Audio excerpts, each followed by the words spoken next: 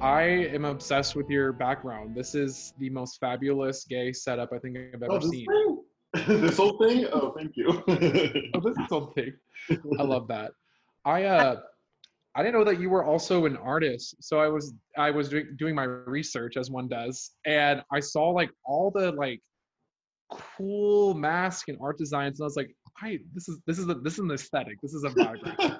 Thank you. Yeah, it's a pretty recent development for me because like I've always drawn. I just haven't been able to put it on the computer until I got my hands on an Apple Pencil and iPad. So it's Yep. like I've only now been able to put that stuff online. That's So awesome. JP, I was just telling Alex how we know each other, really. It's not because you're from Oklahoma, but that was part of the connection after we realized it. But we were going to these meetings called convening meetings, and they were very helpful, I thought. I haven't gotten an invitation in several years, and I don't know if they're not doing them anymore. But, and so for several years, and then JP, weren't you the one time I was texting you or Twitter messaging you in an airport, and you said, yeah, I think I'm across the way from you. Was that you? Oh my gosh, I really have flushed so much of my life down the toilet that I don't remember. I don't, maybe, probably.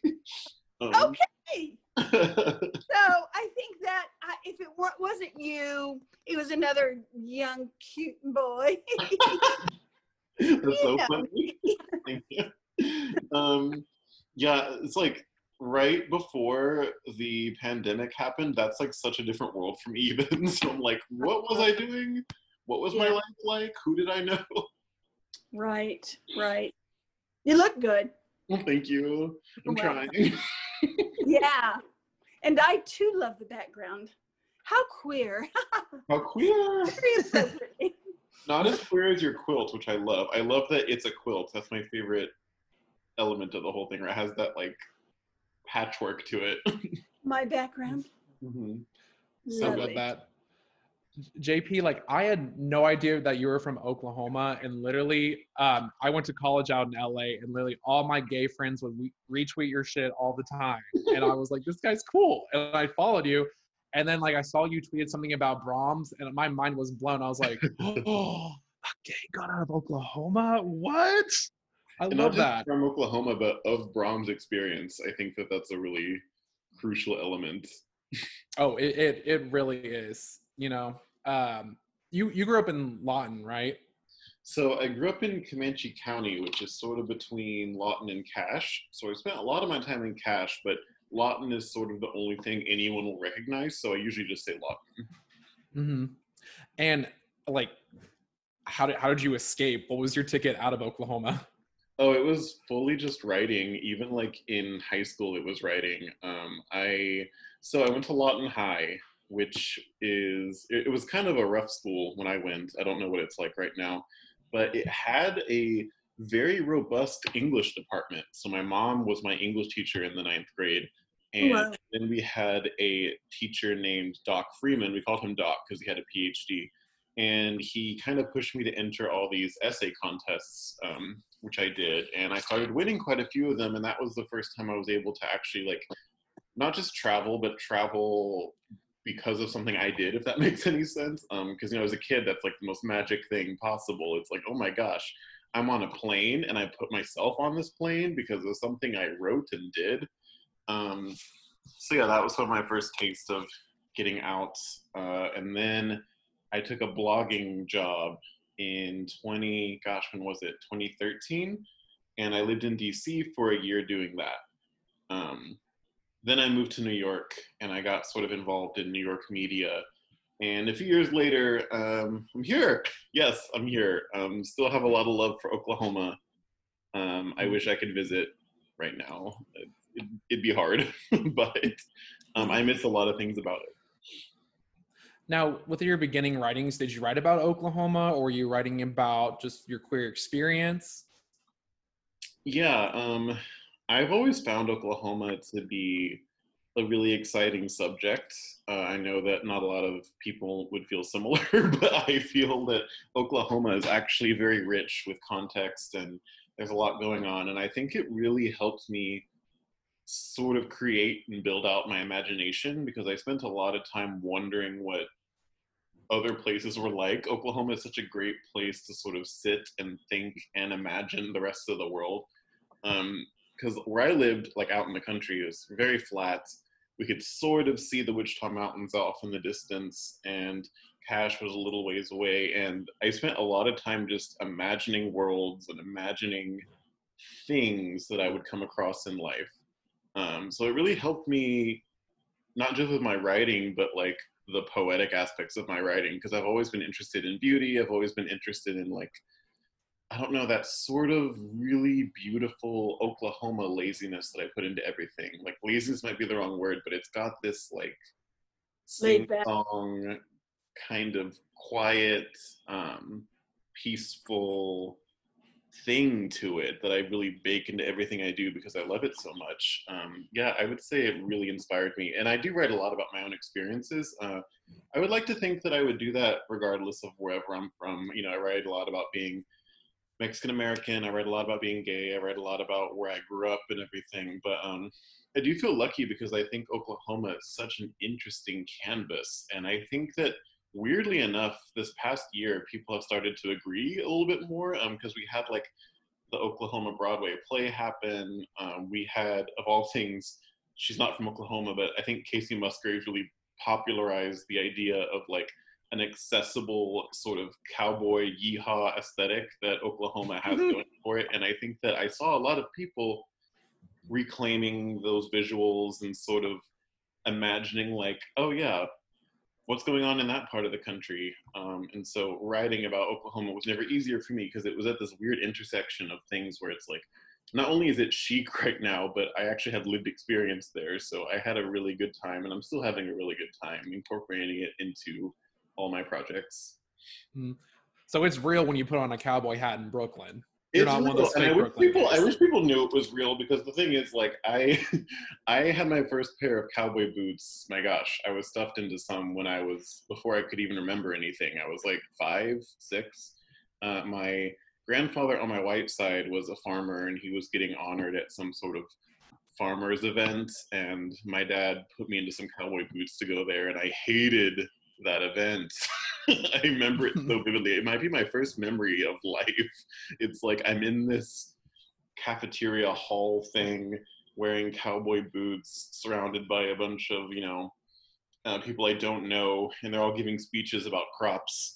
I'm just like 5, and I'm like, I want to die.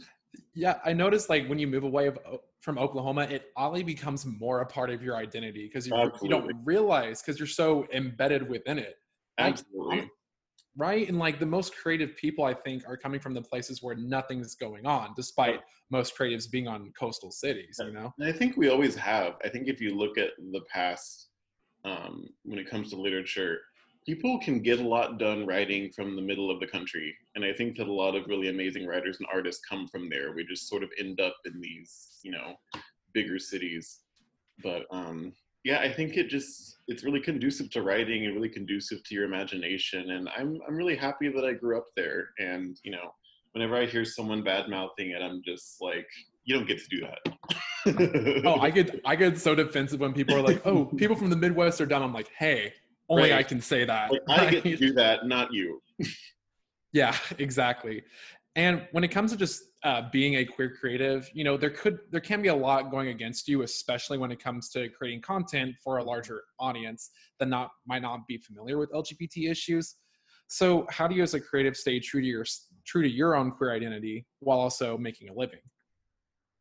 Yeah, I'm really lucky in that it's gotten so easy for me, because now I'm just so embedded with all these other LGBT creatives, to the point where it's like they're all I really talk to. They're the people I read. They're the people I text. They're the people who, when I'm feeling bad, try to lift me up, and vice versa. And it's gotten to this point where it's almost become invisible to me. And that's such a rare thing to have. And I know it's a rare thing to have, because for a lot of people, including myself when I was younger, it was like such a huge thing. And burden is the wrong word, because it's such a vibrant, colorful, important thing to have. But there were times where it was sort of like, my gosh, I wish I didn't have to deal with this. Or I wish that things were a little bit easier, or things were a little bit more accessible to me. And I tried to put myself back in those shoes quite a bit, because it's so easy for me here in Brooklyn to become jaded and sort of cringe at what I see as like more novel expressions of like, you know, LGBT community stuff, where I'm just like, oh, Mhm. this is tacky. Aren't we past this? And I have to sort of check myself and be like, you didn't have this growing up. You didn't have this even just a few years ago. Let someone have that. Because it's no guarantee that you're going to find your people. So when I make things nowadays, I really do feel like, and this is a new phenomenon for me, and maybe it's only been the case for the past year or two, I feel like I'm just making things. I don't feel like I'm sitting down and being like, as a gay Latino, what do I have to say about this? Because I have done that in the past, because those were the channels that were available to me, especially when I was doing the op-ed circuit. Because op-eds and like essays for mainstream news outlets are usually so tied to identity and so tied to like what people will let you write about. And for me, I found it very easy to be like, well, I'm gay, I'm Latino, I'm from, you know, a rural community, let me write about this. And that's how I was able to establish my credentials to people who maybe otherwise wouldn't take a chance on me, because, you know, I wasn't born into connections. I didn't go to a super fancy school. I wasn't born into like a whole bunch of money. So it was like, those were the things available to me. I got very good at navigating them and using them to sort of like, you know, pitch myself. And that's something I had to do at the time. And I'm trying my best now to not look at my old stuff and be like, oh, you were being a cliche, or you were using your identities to get ahead. No, it's like, that's just what I had to do. Mhm. So that's where I am right now. I'm very lucky, very privileged, and I try to remind myself as much as I possibly can. No, I mean, as a writer, like that's how you make ends meet, you Yep, know? And absolutely. it's the unfortunate reality of a lot of big publications is that like they want to look at what makes us different just Yep, because that's what gets the most headlines. yep. So um I started getting into your advice column pretty early on. And I was wondering like how do you as a creative keep that going, and do you have any tips for, just young gay writers trying to get into this industry? Yeah, so one thing I'm trying to work on about myself is becoming a more, for lack of a better word, I guess, nurturing person, a person who can sustain something over long periods of time. And right now, that challenge looks like buying a bunch of plants and trying to keep them alive. And I say that because, like, I'm amazed at myself for keeping Hola Papi up and running as long as I have, and sort of like feeding it every week or every so often. Because to me, I find it hard. I'm a very restless person. I'm a restless creative when it comes to my work, and I like to move from project to project very quickly. When I'm done with something, I'm done with it. Hola Papi has been in my life for like 3 years now or something like that, and that is bonkers to me. Like, that is a very long time. Um, and I So find that kind of dedication JP, difficult. I'm guessing you've never been married then. Nope. I'm not. Even my romantic relationships tend to be, pretty short, pretty intense. That's the kind of person I am. So it's amazing that Hola Papi is my longest running boyfriend at this point. Like, that's a long time. Um, and I think when I look at like how I've been able to do that and why it feels so easy for me to do, it's because there are ways to keep it dynamic, keep it interesting. The advice column is such a malleable format because it's just someone coming to you with the prompt you have to answer. It's almost like every single prompt is different, and you get to sort of try something new every single day. Like today, I did one about this guy who was having nightmares about Amy Coney Barrett invading his dreams and bullying him in his sleep. And it was like such a funny, such a like weird question to answer, and I decided to lean into the comedy aspect. Whereas like last week, somebody was like, hey, I just lost a family member, how do I grieve this? And I got to be, a little more serious and sort of help them out in a way that I thought had more gravity to it. And so for me, it's a really nice format because I can sort of chameleon around and try different voices and try different approaches. It's really fun.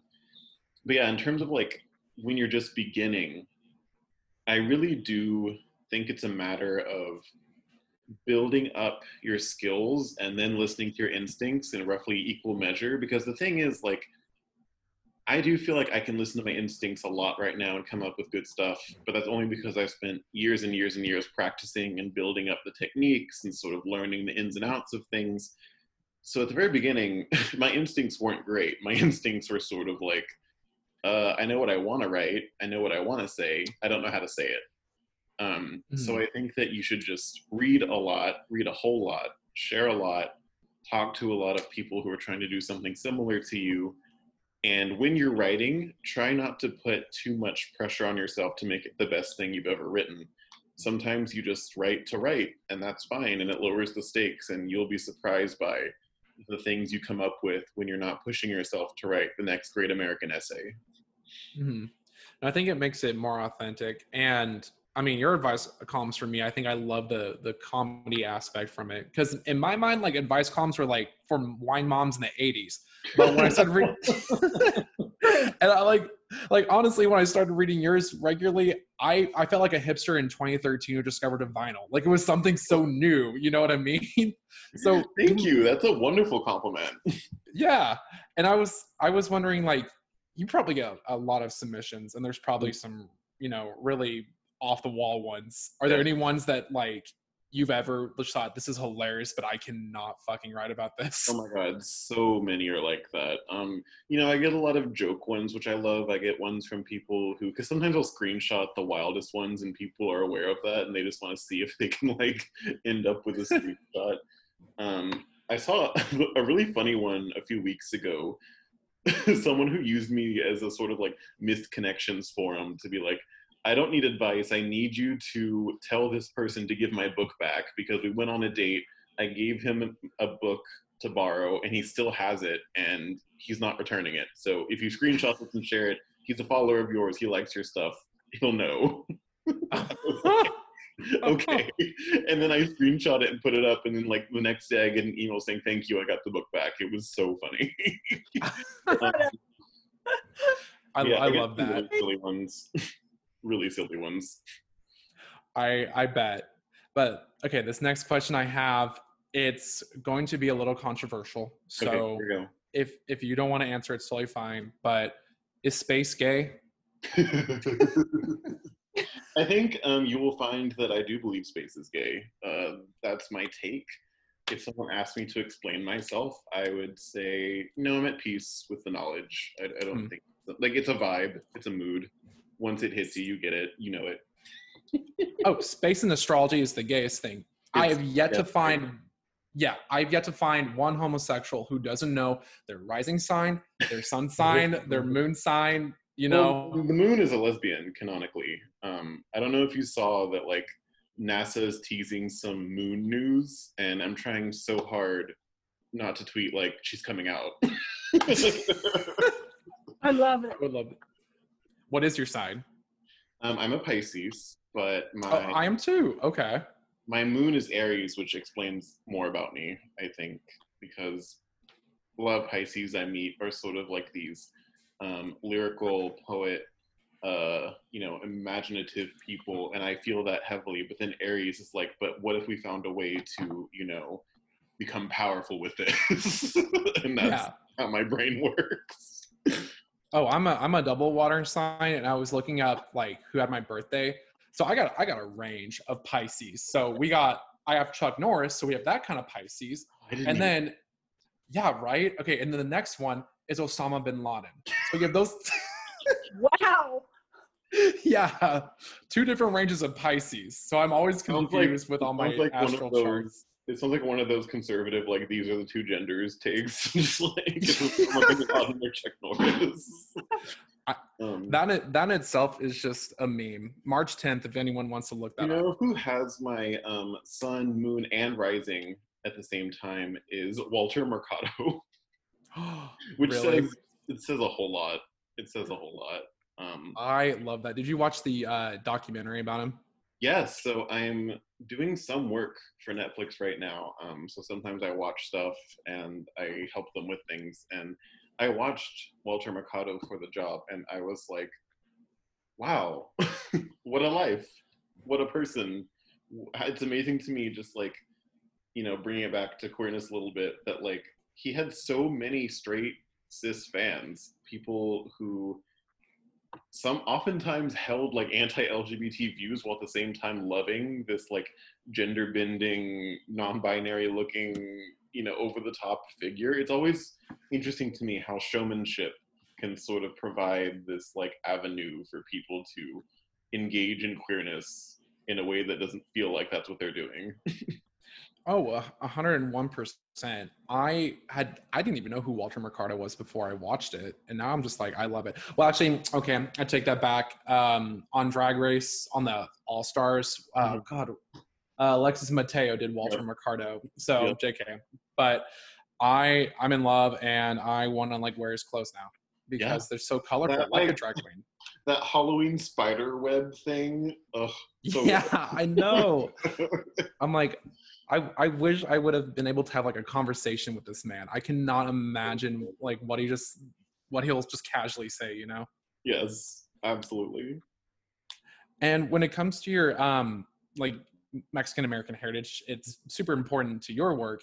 And I was wondering, how did being that intersection of being queer and Mexican influence your art in general?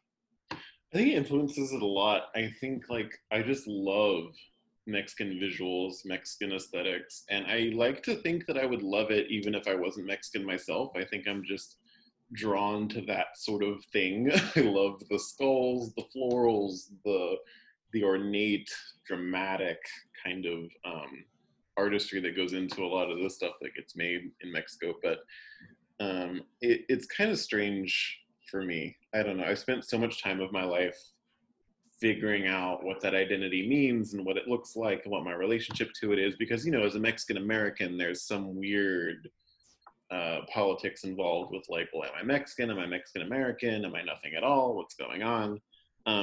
But I have found that my place where I really enjoy to be is in those in-betweens, not just with being Mexican American, but being gay, being a person. I really enjoy those sort of like gray areas, the weird waters where you can sort of like spend more time imagining things and defining things yourself rather than having those definitions given to you. I think that's my creative sweet spot, and I'm really grateful that not only am I there mentally, but in a weird way, I was born into it. It's kind of fun for me.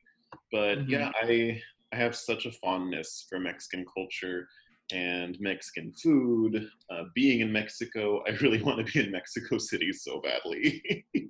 Yeah. I mean, I feel like your content's extremely relatable, especially for like first generation and second generation Americans who might just feel estranged from their own culture due to the fear of assimilation.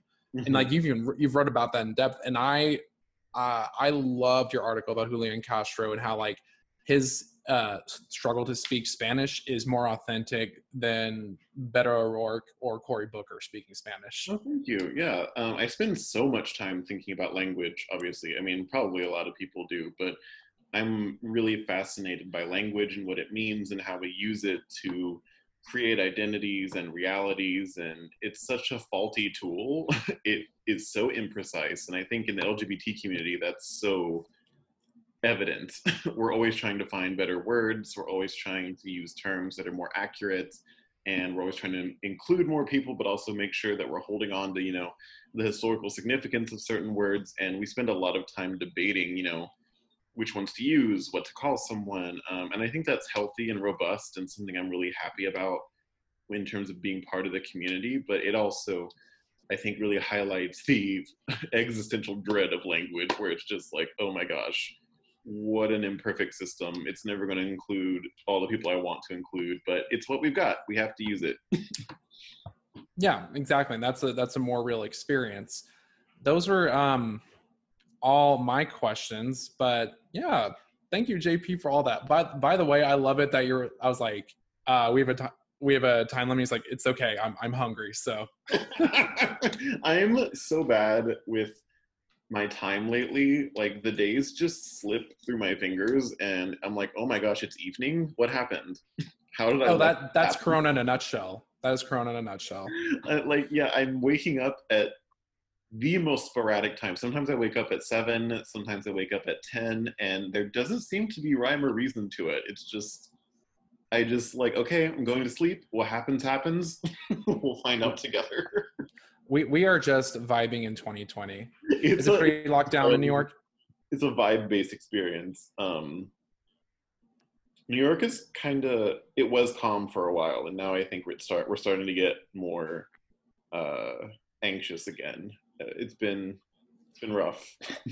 Yeah, I bet. In Oklahoma, like while we are in the red zone, we don't, like, half the people don't believe it. They're just not wearing a mask. I was about to say, yeah, what's it like being outside right now? Or like when you go to the supermarket, or like when you have to be out and about, what does it look and feel like? Like for me, okay, I live in like near like Midtown, like kind of on 10th.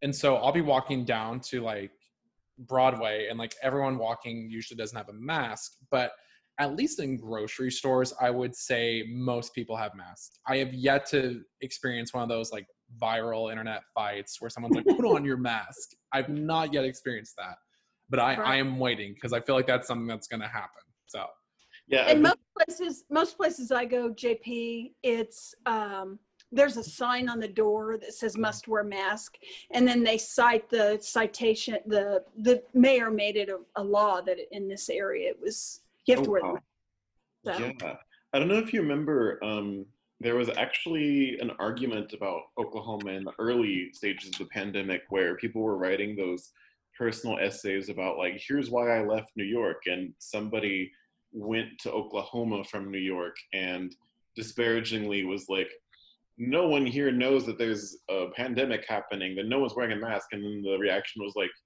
you were traveling. To like, it was just such a funny thing, because it was one of those putting down Oklahoma type things. It was like, oh, these ignorant hillbillies don't know that a pandemic is happening. And like, honestly, that was true in the beginning. I mean, I'd go places and they were recommending, the CDC was recommending a mask, right, and wouldn't have it, or they wear it under their nose.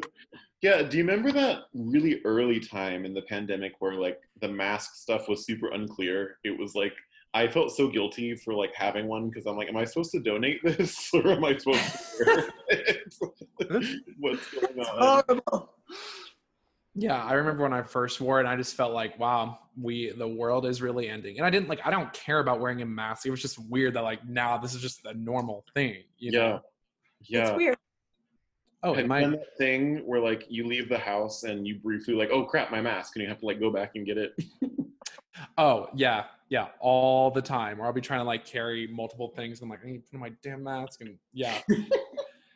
And I don't know. I'm gonna get one of your masks, because I need more stylish ones instead of the ones where I look like I'm about to go do surgery. So I would love to just send you one. Just let me know which one you want.